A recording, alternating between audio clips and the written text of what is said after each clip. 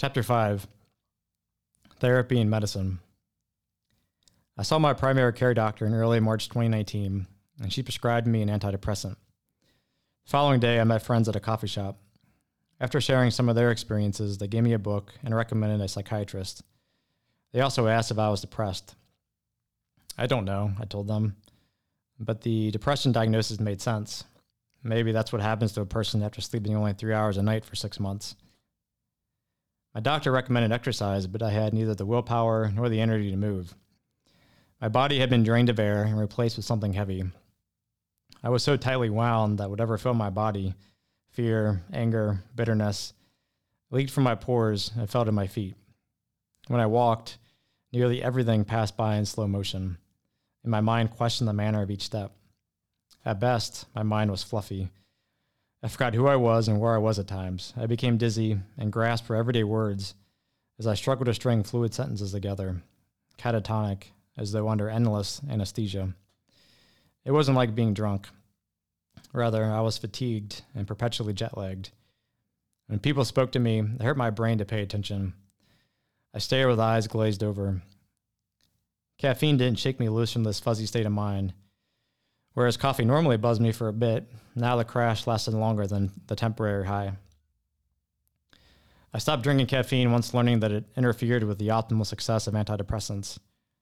A few weeks after being on the antidepressant, I noticed that benign thoughts about the office, for example, or thoughts about my next meal, suddenly stopped mid-thought. The train of thought derailed, and I imagined neurons misfiring. This continued into early April 2019, until the antidepressant started working. Unfortunately, the antidepressant didn't stop the flood of homicidal thoughts. I speculated that OCD contributed to my hyper-focus on the unwanted, intrusive thoughts. I recalled that doctors had officially diagnosed OCD during my 4 months of in-residence treatment at Cincinnati's Children's Mental and Behavioral Hospital in 1993. Maybe that was an option, I thought, to admit myself to a mental hospital. But I rejected the idea. Instead, I hoped that therapy and medicine would stop the incessant pounding of homicidal thoughts. I urgently scheduled appointments with a therapist provided from work, a therapist provided from church, and the psychiatrist friends recommended.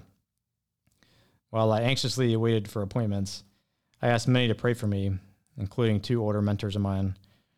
I struggled to control my panic at work one day, so I texted these men, asking them to pray for me. I left my desk and went to a conference room where I shut the door and called them. Their prayers gave me the strength to carry on that day. Unwanted thoughts didn't normally consume my mind while in the office. At night, however, bad thoughts intruded once again. I didn't like taking Ambien to numb my mind, and after several days of using it, I stopped. Herbal teas and melatonin supplements provided some relaxation, but they didn't prevent the occasional night terror or the daily rising after 3 hours of sleep. Rather than blocking thoughts, the tea dammed my kidneys with mineral deposits. I drank too many teas without enough water. Consequently, this caused me to painfully pass a few kidney stones. I desperately wanted to stop the thoughts, and I reasoned that better sleep would help.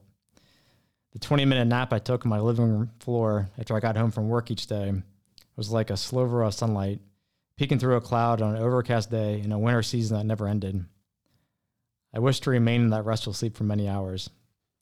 And despite this desire, I woke when my phone alarm rang. I didn't want to disrupt my circadian rhythm, more so than it probably was already. The psychiatrist prescribed a drug that helped me sleep longer and deeper. Since it began to work within 30 minutes, I couldn't drive after taking it.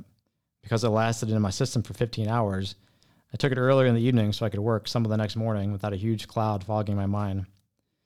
The drug improved my sleep slightly. Rather than waking up after 3 hours, I rose fully alert after 4 hours. The frustration I vented once awake likely didn't help. Since the nightmare in October 2018, a force was pushing me forward, always agitating and always urging me to speed up and do things recklessly. I complained in bed.